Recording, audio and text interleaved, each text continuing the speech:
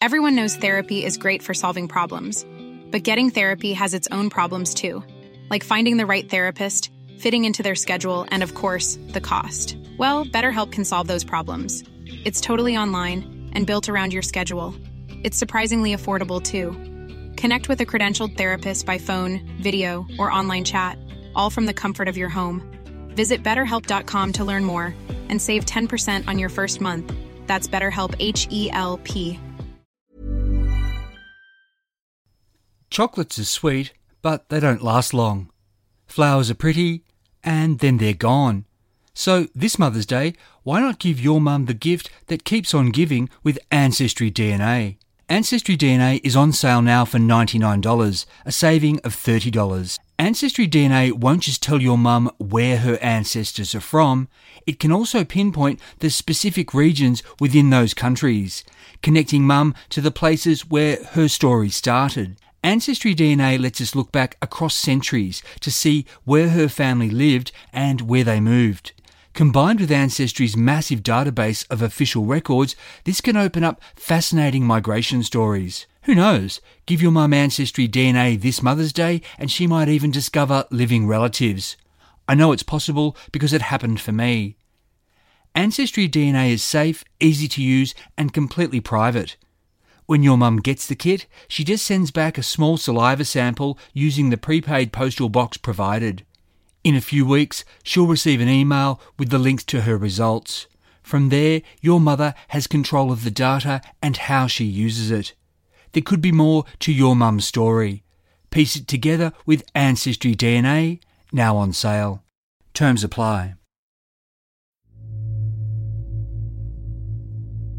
It's Saturday the 26th of December 1896 and Sydney-siders who are looking to have fun on this hot Boxing Day are spoiled for choice.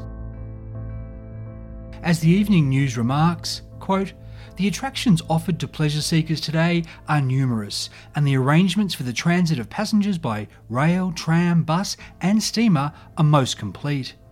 Starting at 9:30 in the morning, there's a big march from Martin Place of mounted troopers, a brass band and splendidly garbed members of various orders of Oddfellows, Droods, Foresters and Free Gardeners."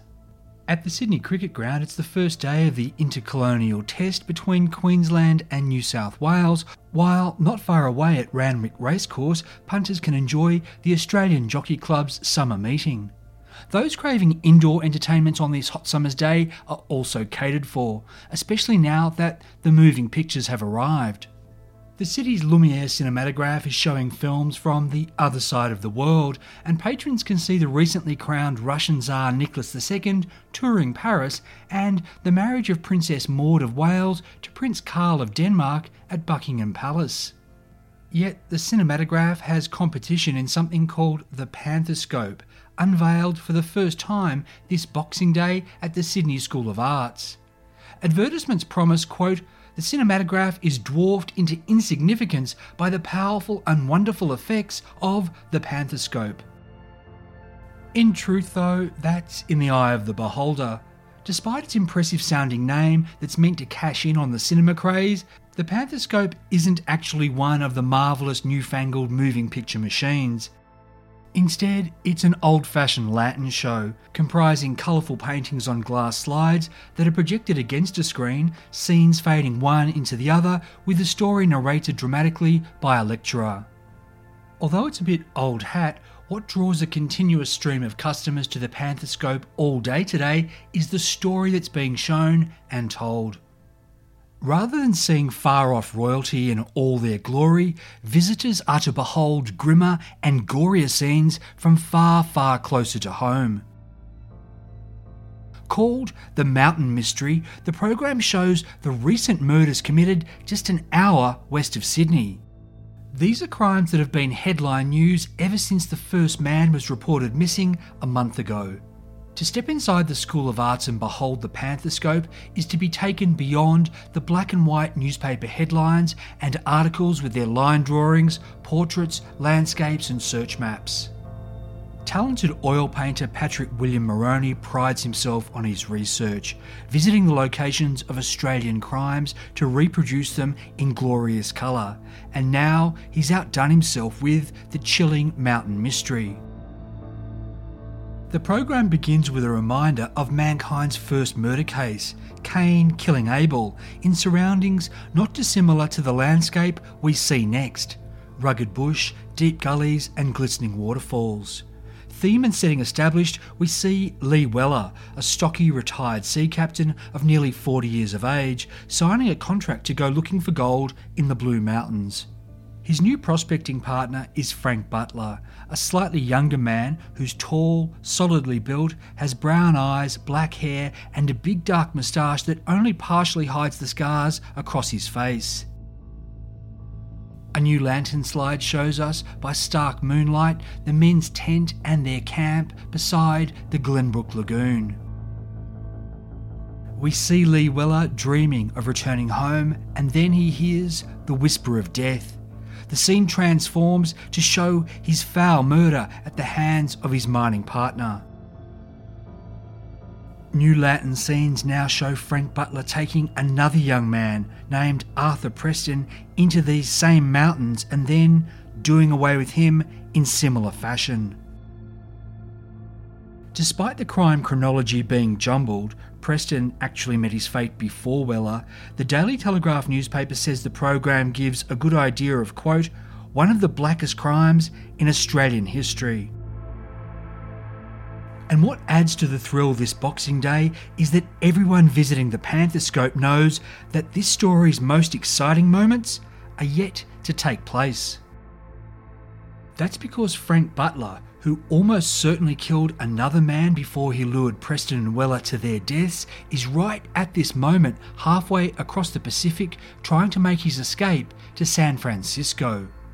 What he doesn't know is that 3 Sydney policemen are trying to get there first so they can arrest him before he disappears into the vastness of the Americas he knows so well.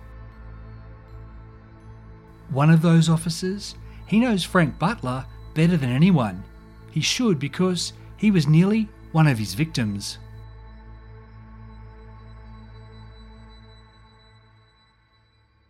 I'm Michael Adams, and this is part 1 of the 3-part Forgotten Australia episode, Australia's first serial killer manhunt. Colonial Australia had its share of savage murderers who could be classified serial killers. A few examples. Convict Alexander Pearce claimed to have killed and eaten 8 of his fellow fugitives in Tasmania during 2 separate escapes in 1822 and 1824. Right at the end of 1825, also in Tasmania, convict Thomas Jeffries escaped with 3 other men, and they went on a 3-week rampage that left 6 people dead, including a baby, a policeman, and one of the gang who was killed for his flesh. In 1841 in New South Wales, John Lynch, the so-called Berrima axe murderer, was charged with and convicted of 1 murder, and before he was hanged confessed to another 8. Then there was Frederick Deeming, who murdered his wife in Melbourne in late 1891 and, when arrested in Western Australia in March the following year, was found to have killed his first wife and their 4 children back in England. While all 4 of these men are now called serial killers, in each case there are grey areas. Alexander Pearce was only confirmed to have killed and eaten 1 man. As for the others, we rely on his confession because nothing was ever found of them. Thomas Jeffries was no doubt a sadistic monster, but he also committed the murders as part of a bushranging rampage. John Lynch really does fit the bill, but again, we rely mostly on his confession.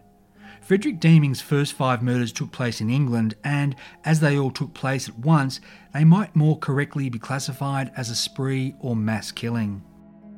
In all of these cases, the magnitude of the crimes, or the confessed crimes, only really became clear once they were captured. The usual definition of a serial killer is someone who commits 3 or more murders with an interval between each crime. Typically, though not always, the killer acts alone and employs the same modus operandi. Frank Butler checks all of these boxes. With the evidence against him and his confession, a strong claim can be made for him being Australia's first confirmed serial killer. What is certain, though, is that Frank Butler was the subject of Australia's first serial killer manhunt because his crimes were known while he was still at large.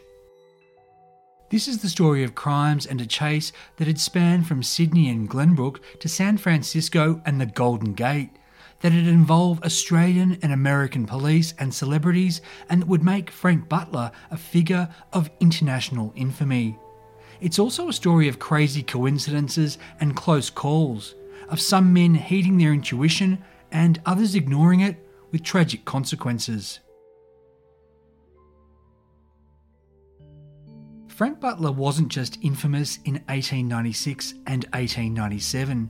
He was also intriguing because his identity couldn't be confirmed then, and it still remains shrouded in mystery today. That's understandable because Butler, as I'll call him for clarity and continuity, specialised in stealing people's identities and convincingly spinning tales that spirited men to their deaths. In the few accounts there are of this case, the most notable being Robert Travers' 1972 book Murder in the Blue Mountains, it's claimed that Butler's real name was Richard Ashe and that he was born in Dorset, England in 1858. This version, however, discounts as untrue a lengthy newspaper statement that Butler made about his origins. Yet records are now available that suggest Butler was probably telling the truth when he said his real name was John Newman. He said he was born in West Bromwich, Staffordshire, England on the 20th of June 1858 and that his parents for many years kept a tavern called the Boat's Inn. Butler said he'd been a wayward boy of a hard and callous nature whose main aim in life was to be independent. At age 14 he was apprenticed to an ironworker, and over the next 3 years he twice tried to run away to sea but was brought home both times by the police. At age 17 he successfully absconded, went to Liverpool and soon after joined the Navy and was drafted to the vessel HMS Industry under a Captain Dyer. So how much of this is true? Records at ancestry.com.au confirm that a John Newman was born in Staffordshire at this time and that his father was a licensed victualler. Further, the 1871 census shows this Newman family living at West Bromwich, with the father, Thomas, working as a publican at the Canalside Boat Inn and son John engaged as an ironworker.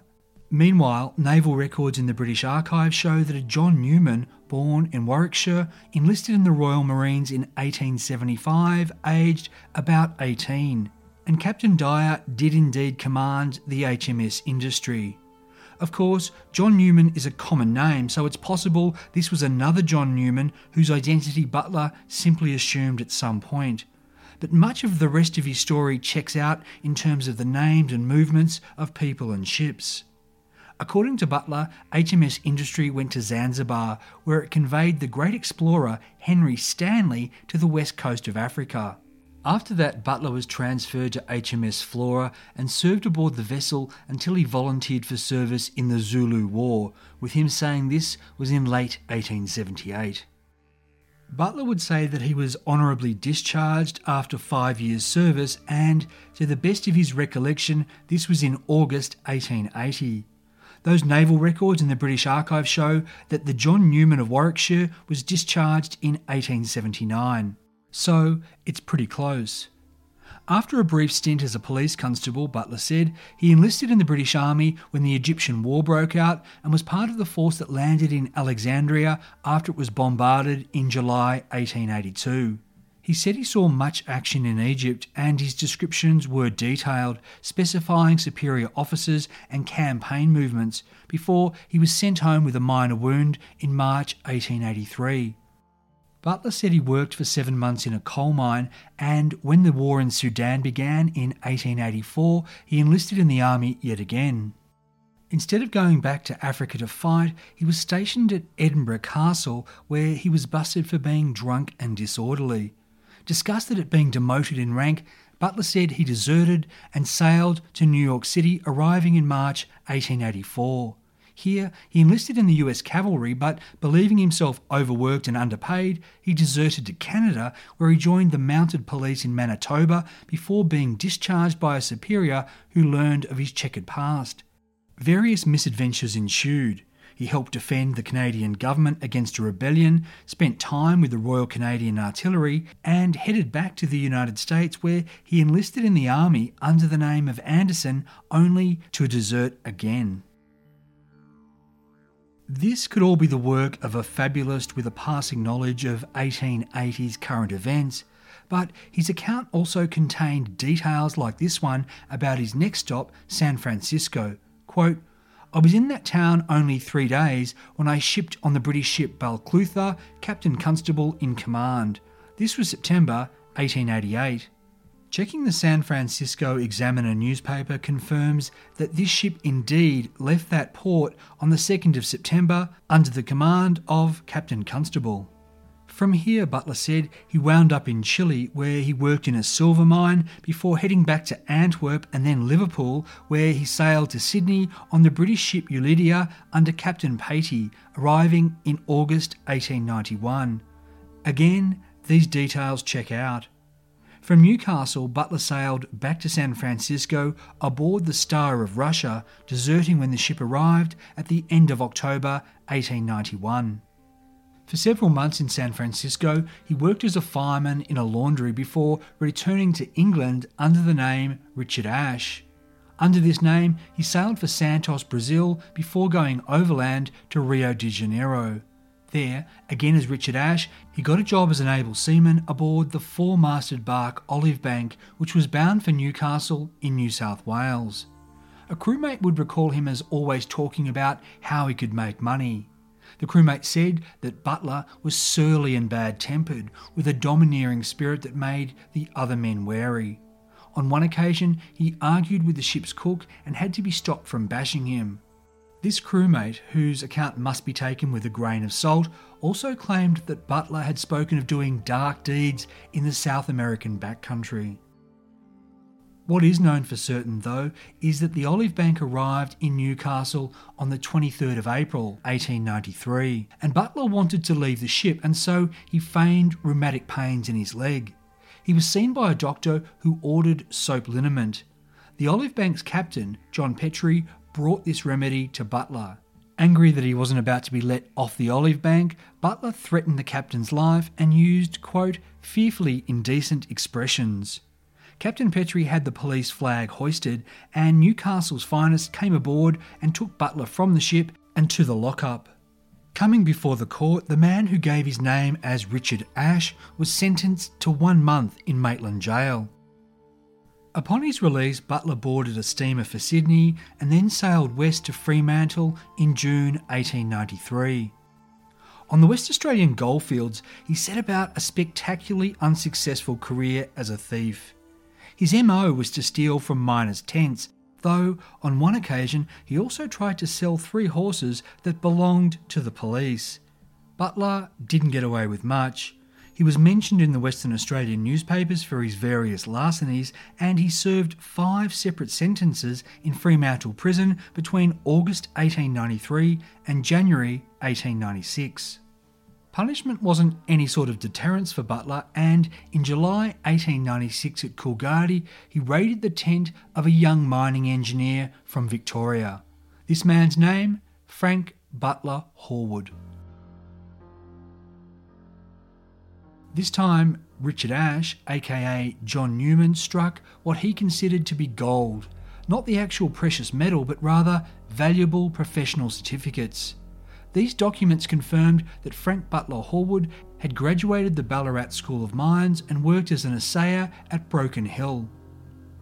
With these papers in his possession, the thief sailed for Sydney, arriving on Sunday, the 2nd of August 1896. From now, he'd become Frank Butler Horwood, though he'd also mix it up by using the variant Harwood and saying his name was just plain Frank Butler. He took accommodation at Gillam's restaurant in Pitt Street and told the proprietor that he'd arrived from Western Australia to do some prospecting. Butler appeared a light-hearted, prosperous chap. He whistled and joked, shouting whiskey for the waiters and giving a girl who worked at Gillam's a photo of himself. Butler also took out classified advertisements in the Sydney newspapers. One such ad in the Daily Telegraph would read, quote, "Prospector, certified metallurgist, wants agreeable young fellow, mate, prospecting rough country, equal shares." Butler impressed respondents by showing them his certificates and talking a good game about how he owned mines that were worth thousands of pounds. One interviewee was a man named Wendon who said he was already going prospecting around Albury with two other fellows, and he asked if Butler would like to join them. Butler said that he would, but he couldn't leave immediately, and so he'd meet them there at their hotel in a few days' time. Before he was due though, Butler sent a letter saying he'd no longer be able to join Wendon because he'd made arrangements to go mining out in western New South Wales. That was because by then he'd chosen another prospecting partner. This man was Charles Burgess. Very little is known of his background other than he was said to be from Norway, that he'd done well on the Western Australian goldfields and had recently come to Sydney and was staying at a boarding house in Wynyard Square. Burgess was about 27 years old, stood 5'8" or 5'9", was a fair complexion and had a slight fair moustache. But his most notable features were his high cheekbones and prominent teeth, one of which was capped with gold. For a few days from the 8th of August, Butler and Burgess shopped in Sydney for what they needed for their trip west. Although it was Butler who boasted of his wealth, it was Burgess who paid £12 for a wagon at McCarty's Horse Bazaar in the city. Burgess also bought from a Mr. Hill of Camperdown 2 distinctive branded horses and harnesses for these animals. He then paid to have them stabled at McCarty's. There, Burgess got to know an assistant named William Calnan. On the 12th of August, Burgess and Butler slept at Gillam's. At 6:15 the next morning, Burgess turned up at McCarty's. He saw William Calnan and paid him a couple of shillings to take out the horses and wagon. Asked what he was doing, Burgess told this stable worker he was going it alone. When Butler arrived at McCarty's 2 hours later and asked where Burgess was, William Calnan told him, quote, "Oh, he does not like the look of you and has cleared out." Butler apparently replied, quote, "Well, I must be after him. He's too good a thing to lose." Butler caught up to Burgess, with the men reportedly seen together at Parramatta, and he talked him round. After that, they put their wagon, horses and themselves on a train bound for Parkes. They travelled with rifles and other firearms along with their tents and swags. In their carriage, Butler made the acquaintance of a Mr. Lawrence, who was a mining man from Orange. Butler and Burgess got off in Orange and stayed at a hotel for a few days. They were next seen on the 21st of August when they drove their wagon into Merrinburn, a tiny outpost halfway between Orange and Parkes. Here, Butler acquainted himself with a miner named Robert Ray. He even gave this man a book about mining that was inscribed Frank B. Horwood. Butler ingratiated himself with other Merrinburn residents too, particularly those involved with a local mine, which he told them he was interested in purchasing on behalf of the syndicate he represented. Oddly, for a man of supposed resources and connections, Butler wasn't only interested in buying. He was also in the mood to sell, specifically the wagon and horses that were owned by Burgess. He asked Mr. Ray for £15 for these. Mr. Ray said he couldn't because he didn't have that much cash. Finding out about this, Burgess was angry and pointed out that they weren't his to sell. Yet Butler again managed to talk him around and back onto friendly terms. Speaking to Mr. Ray, Butler said that his young companion was prone to grumbling and they'd likely go their separate ways when they reached Parkes. Butler and Burgess remained in Merrinburn until the 24th of August, saying they were heading for an area of sandstone hills known as the Dungeon. The duo was next seen at Bunbury, which was another flyspeck in this district known as the Black Range. There, they set up their camp by the roadside.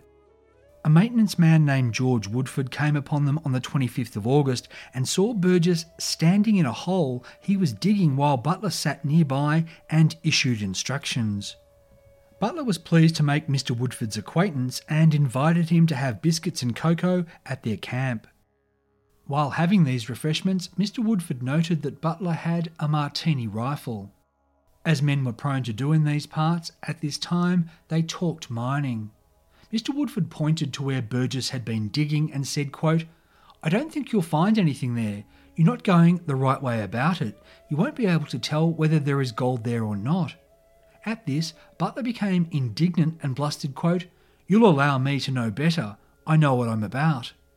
When Butler walked away to get something, Burgess said to Mr. Woodford, quote, "Don't take any notice of him. He's a queer sort of fellow. He does not say much. He's an assayer as well as a mining expert, and he is paid partly by the government and partly by a Sydney syndicate, and if he strikes a good thing, it's the better for us all."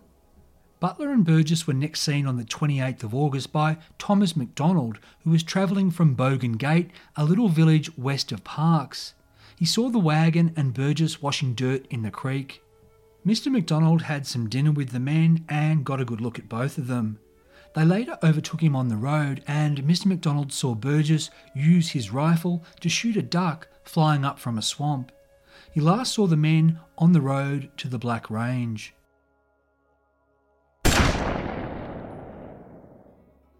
The next day, a man named Alexander Evans saw Butler camped at Yarrabundi Creek. He was now alone. And while he'd been garrulous with Mr. Woodford and Mr. MacDonald, he was no longer in the mood for talking to strangers. That afternoon, the 29th of August, Butler camped on the property of a selector named John Williamson, and 2 days later he sold him the wagon and the horses for £15. Butler even wrote him a receipt that he signed in the name of Horwood. A condition of the sale was that Mr. Williamson drive Butler into Parkes in time to catch the train to Sydney on the 1st of September.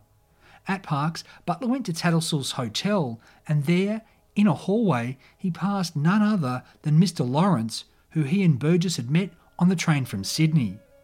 Pretending not to recognise the man, Butler evaded him and went into a downstairs dining room. Upstairs, Mr. Lawrence thought this so strange that he mentioned it to his luncheon companions. He also made a remark to a hotel employee, who then went to Butler and said that a Mr. Lawrence was asking after him. Not wanting to answer awkward questions, Butler hurried out and went to the railway station a full hour before the train to Sydney was due. Back in Sydney, Butler returned to Gillam's and advertised for a new mining mate. This time, though, he found a potential prospecting partner right there at his hotel. This man's name was Michael Conroy, and he was, or at least had been, a minor colonial celebrity. Originally from Springfield, Victoria, this 25-year-old stood 5'10" and was gracefully but solidly built at 190 pounds. Until about 5 years ago, he'd been a professional athlete. His biggest claim to fame was that on Boxing Day 1891, at the Warehouseman's Cricket Ground in St Kilda, Conroy had set the world record for a high jump when he'd cleared 6 feet 5 inches. During his career, he'd won thousands of pounds in various pole vaulting, discus, sprinting and hurdling events, and he was also known as a speedy and agile oarsman, boxer and wrestler. A sporting champion, for sure, but Michael Conroy was no sport and no champion. Back in March 1891, he'd met and wooed a 17-year-old girl named Jessie White, who lived in Carlton with her parents. Conroy seduced her with a promise that he'd marry her. In July 1892, when she was pregnant with his child, they had an argument opposite Flagstaff Gardens in Melbourne. He threw her to the ground and then he thrashed her. After this, Conroy spirited Jessie away from Melbourne and her parents to the country. He gave her a few pounds, ordered her to live under an assumed name, and said she was to have no contact with her mother and father, who had no idea where she was or even that she was pregnant. As a result of her injuries, Jessie had the baby prematurely in August. The child survived, and she wrote to Conroy with the news. He replied in endearing terms, warning her against letting her parents know anything and promising to send her money. Conroy then cut her off and didn't pay her a penny. Despite the shame this no doubt brought, Jessie and her father brought the case to the court in October of 1892. Michael Conroy was too much of a coward to show and defend himself, or even to send a lawyer in his stead. In his ruling, the judge described Conroy as a, quote, mean, contemptible villain and ordered him to pay sureties of £50, £6 and 6 shillings in costs, and ongoing maintenance of 12 shillings 6 a week. It's worth noting that while the judge accepted Conroy had thrashed his pregnant lover, there was no criminal punishment issued for this. Similarly, being recorded as a mean, contemptible villain didn't rule Conroy out of pursuing his later career in law enforcement. By early September 1896, Michael Conroy was in Sydney, staying at Gillam's, and had applied to be a constable with the New South Wales Police. While he was waiting to hear if he'd been accepted, he heard about his fellow boarder Butler planning a prospecting trip to Albury. Conroy knew something of Albury, and so he made himself known. The two men met on the 10th of September. Butler told Conroy he owned a mine 30 miles north of Albury and that he was going to sell it and realise £5,000. If Conroy agreed to go mining with him in Albury, he'd give him half of this sale price. Butler asked if he wanted in. Conroy said he did, but he also had other business to attend to, and so he'd let Butler know for sure in a few days' time. Butler's response was, quote, "All right, I'm going to buy a couple of horses and a wagon and we will have a fun time." They met a few days later and had a drink in George Street. Conroy said he couldn't go. Try as he might, Butler wasn't able to talk him around. Later, Conroy would say that he'd tumbled to Butler being suspicious because that mining deal had seemed just too good to be true. Straight after Conroy's rejection, Butler linked up with a man named David Yates, who was well known in Sydney mining circles. Mr. Yates was going to Grafton on behalf of a syndicate, and he'd advertised for a metallurgist and a sayer. Butler offered his services and they met at Gillam's. Calling himself Frank Hallwood, he showed Mr. Yates his certificates, and he said he had all the necessary equipment and was also looking forward to the chance to do some shooting up in the country. Butler told Mr. Yates that he didn't want payment and he'd handle his own expenses. In return, he'd expect a share of whatever gold they found. These terms agreed, Mr. Yates and Butler caught a steamer up the New South Wales coast on the 15th of September. On this vessel, they met 3 other miners, and the men decided to join forces for this prospecting expedition. At Grafton, they heard of a potential gold reef 20 miles north at Coaldale. Butler and one of the gentlemen from the boat went out to inspect it. Finding that it actually had gold-bearing potential, Butler told his companion they should keep it to themselves. This other fellow refused, and he returned to Mr. Yates and the others. When Butler came back, they told him to get lost. Butler's response was to try to get Mr. Yates alone on the pretense of doing a bit of shooting and gold fossicking in the mountains. Mr. Yates refused, which was why he was able to later tell this story. Butler returned to Sydney and to Gillam's on the 7th of October. He ran into Michael Conroy a few more times. On the last occasion the men spoke, Butler said he'd sold that mine down near Albury and Conroy had missed out on £2,500. He also said he was now going prospecting around Springwood in the Blue Mountains. On the 14th of October, Butler moved from Gillam's to the railway refreshment rooms operated by Elias Thompson. Butler again advertised in the Daily Telegraph. This time he's noticed saying that a prospective young mining mate would need to be ready to start work the following Monday, the 19th of October. A dozen men responded, and the one that Butler liked best was named Arthur Thomas Osborne Preston. 20 years old, Preston was a serious and religious fellow from a good family in Brisbane. A bright lad with a love of earth sciences, he'd hoped to get a position on the Geological Survey staff in Queensland. For that, he'd need qualifications, so he'd come to Sydney in February that year to study geology and mineralogy at the Technical College. Preston boarded in Darlington and he wrote home frequently. He attended the Baptist church in Newtown, taught Sunday school and made friends in the congregation.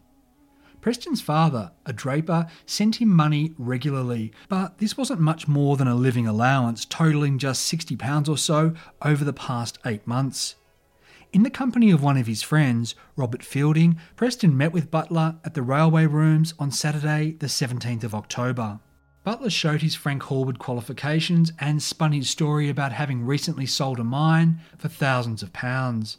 Impressed, Preston agreed to accompany him to the Blue Mountains on the following Monday. While he decided quickly, this young fellow did harbour doubts.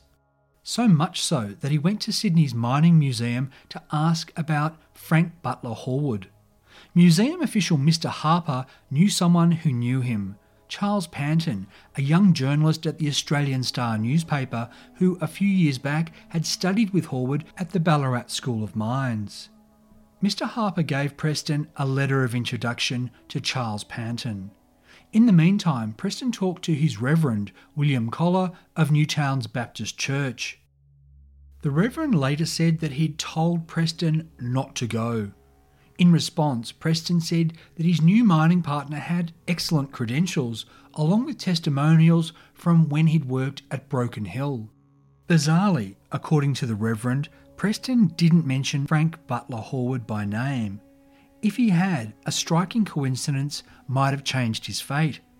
As the Reverend would later say, quote, "Had he mentioned to me that the man he was going with claimed to be Horwood of Broken Hill and that he was about 40 years of age, I could have contradicted him because I was in Broken Hill when Horwood came to the hill and I knew him to be a young man, I supposed, of about 23.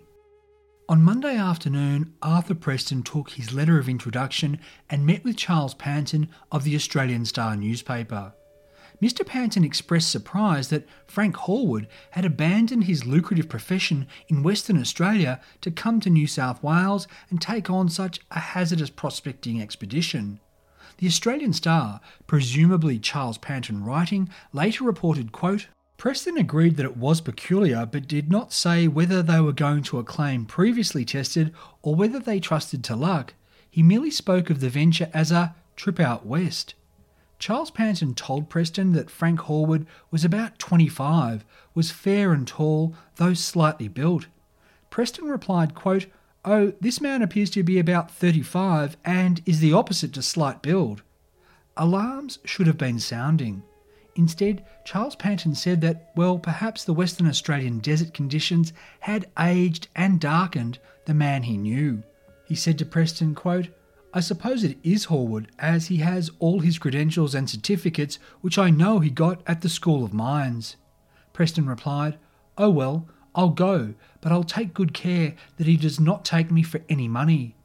Mr. Panton volunteered to come to the railway station that night to ensure it was the real Frank Horwood, but he didn't end up making it because circumstances intervened. But Preston did take a friend named Arthur Fenton.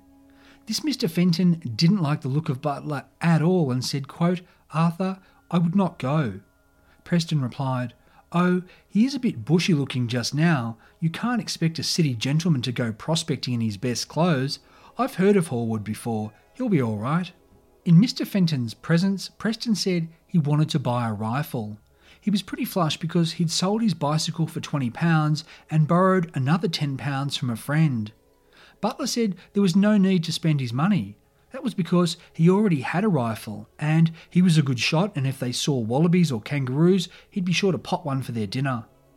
Preston promised to write to Mr. Fenton, but as he and his mining mate boarded the 8 p.m. train to Glenbrook, Frank Butler said, quote, "We are going a long way back and it might be 6 weeks before you hear from us."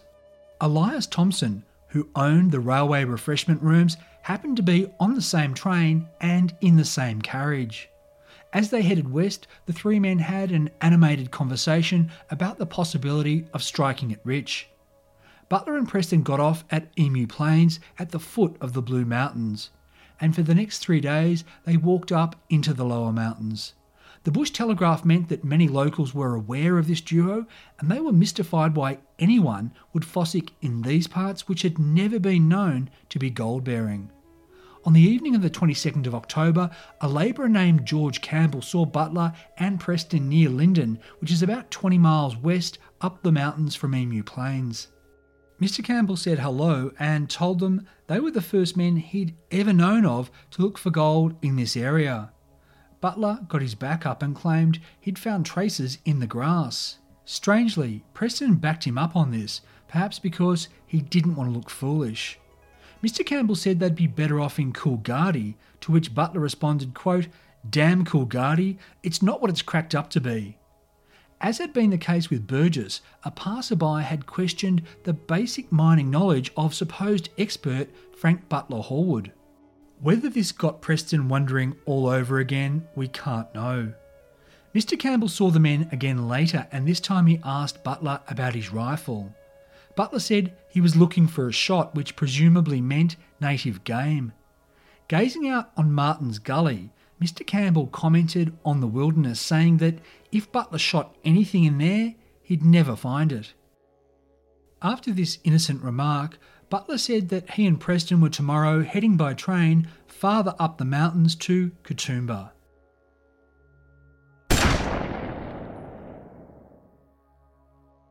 The next day, on the 23rd of October, a railway carpenter named William Willis saw Butler alone. He was sitting opposite a disused railway platform at Numantia. The men made small talk about the weather, and Butler said he was hot as hell because he'd been down in the gully prospecting for gold. William Willis said, quote, "You might have had better luck if you'd gone after coal." Butler asked for directions to the nearest platform where the train to Sydney was going to stop. He was back in the city that night and returned to the railway refreshment rooms. On the 25th of October, he ran into Elias Thompson, who said, "Hello, are you back again? What's the matter with you?" Butler said, "Oh, that young fellow got knocked up," which meant out of breath. He also lamented that that young fellow had been useless in the bush, so he was back, quote, "to look for another mate." Butler checked out and, under the name of Frank Butler, checked into a boarding house called the Metropolitan Hotel on Pitt Street. He ran his newspaper advertisements again, and again he had numerous applicants. Lee Weller was born in London in 1858, and he'd been a sea captain. Short, stout, with dark hair, curly whiskers and a thick beard, he certainly looked the part. Lee Weller's career had taken him all over the globe. Even so, he wasn't as worldly as he might have been. His solicitor in London would later tell the UK Sun newspaper that Lee Weller was a thorough English gentleman, open-hearted and affable, yet he was also a man who would believe almost anything that was told to him. Lee Weller's maritime career had been cut short around 1890 by an eye condition. After that, he and his wife Dorothy left England for South Africa. According to the solicitor, they lived in Johannesburg, where they lost a considerable sum of money. The Wellers visited England in 1893 and British Columbia the following year before returning to South Africa. Even though they'd lost money, they were still materially comfortable, and in early 1896 they sailed with a friend for Australia from Cape Town aboard the barque South Esk. After arriving in Sydney, they met via their friend a man named Robert Luckham, who worked on the business side of things for the Bulletin magazine. The Wellers sailed with the South Esk for Newcastle, and they were supposed to continue with the ship to Chile, where it was to deliver a load of coal, but a miners' strike saw it stuck in port for months. Mrs. Weller decided to remain living in their quarters aboard the vessel, but Lee Weller went to stay in Manly at Robert Luckham's house. On the 11th of August, Weller got word that his wife was sick aboard the South Esk, and he made a mercy dash to Newcastle. Mrs. Weller was dead by the time he got there. The news was broken to Lee by Detective James McHattie of the Newcastle Police. This officer had also taken Mrs. Weller's jewellery into safekeeping, and he now returned these valuables to the grieving widower. The inquest a few days later would conclude that Mrs. Weller had died of heart disease. Back in Sydney, Lee Weller mired himself in drink. He took lodgings in Phillip Street in Sydney, and during one misadventure, his wallet and his master's ticket were stolen. Going to the police, Weller's case was handled by veteran city detective John Roche, who successfully recovered these belongings. So, in the course of just a few weeks, Lee Weller's life had been turned upside down. A direct result of this was that he'd been put into close contact with two New South Wales detectives who knew not only his name, face and manner, but who'd also seen his documents and his valuables. By October 1896, Lee Weller was looking to make a change. The newspaper advertisement he saw promised an adventure out in the fresh air of Australia's wild landscape. On the 25th of October, he went to the Metropolitan Hotel and spent 2 hours there talking with Butler. It was decided Lee Weller would accompany him to the Blue Mountains. On the 27th of October, Robert Luckham went to lunch with Weller at the Commercial Travellers Club. He'd later tell the Australian Star newspaper, quote, "I could not persuade him against the trip, nor could I induce him to let me see his mate. He was very confident.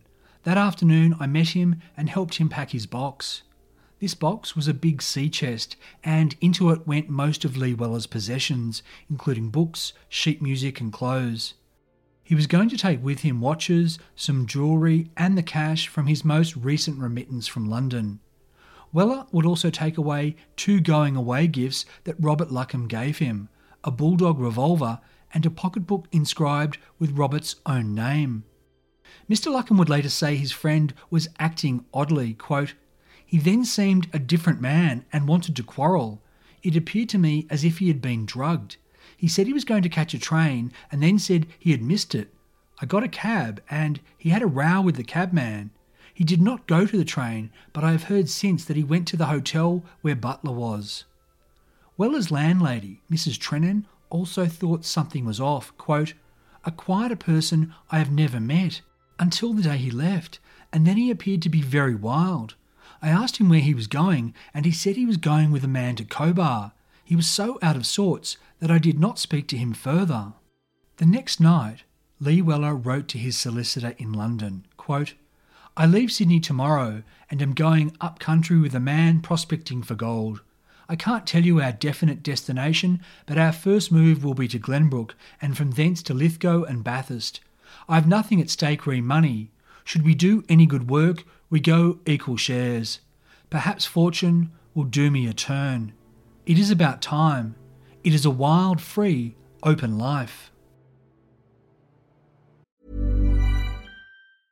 A lot can happen in 3 years, like a chatbot may be your new best friend. But what won't change? Needing health insurance. United Healthcare Tri-Term Medical Plans, underwritten by Golden Rule Insurance Company, offer flexible, budget-friendly coverage that lasts nearly 3 years in some states. Learn more at uh1.com.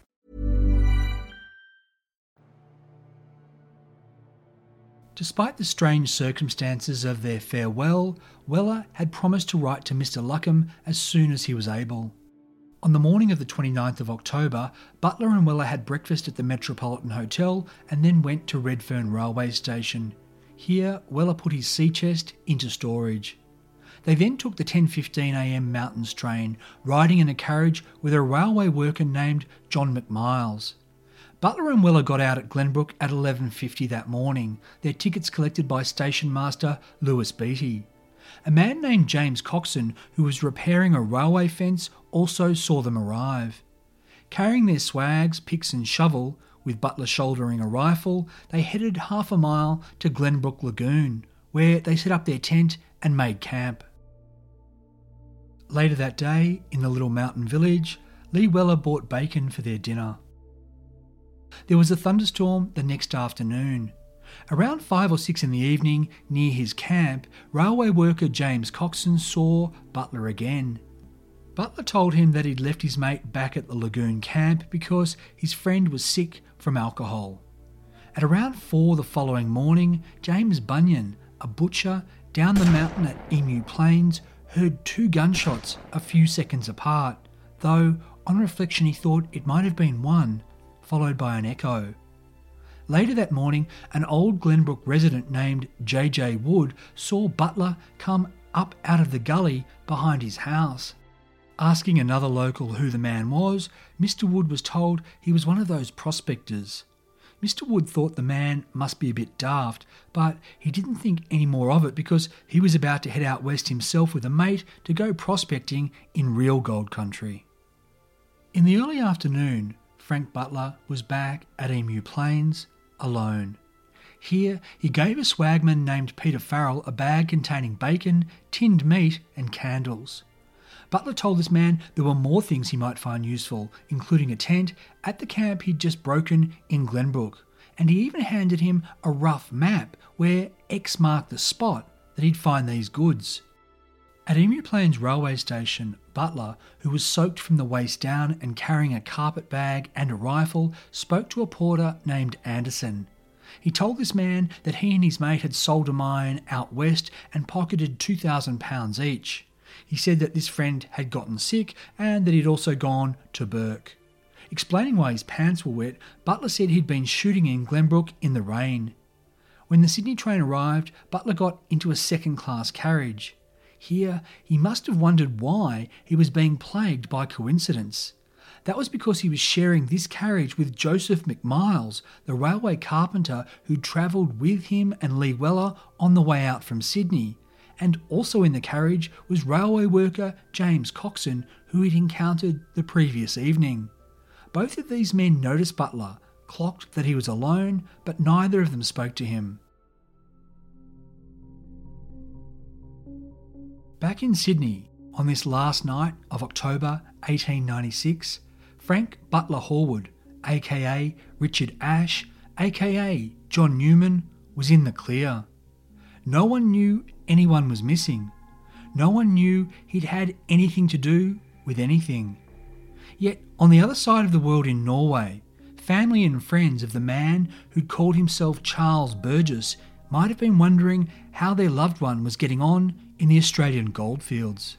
Certainly in Brisbane, Arthur Preston's family was increasingly anxious because the boy's letters home had suddenly ceased and none of his Sydney friends had heard from him either. In Manly, Robert Luckham wasn't worried yet, beyond his reservations about Lee Weller's mysterious mate. But as days became weeks without a letter arriving, Robert Luckham became more and more concerned. While he was fretting at his home in Manly, 100 miles north, on the 17th of November, a man went into the office of the Newcastle Herald and Miners Advocate and wrote out a 3-line classified advertisement. Quote, "Metallurgist wants agreeable mate. Prospecting, mining experience unnecessary. Equal shares. Butler, this office."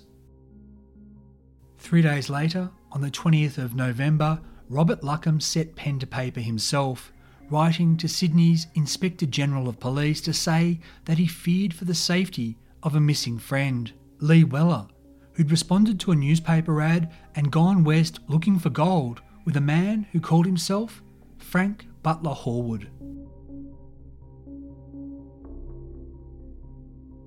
I'm Michael Adams, and you've been listening to part 1 of the 3-part Forgotten Australia episode, Australia's first serial killer manhunt. The next instalment will be out soon, so make sure you're subscribed to get it as soon as it's released. If you've enjoyed the show, please leave a rating and review at iTunes or wherever you get your podcast because it really helps other people find the show. Forgotten Australia was written, produced and presented by me in the Blue Mountains of New South Wales on land traditionally owned by the Darug and Gundungurra people. As always, thanks for listening.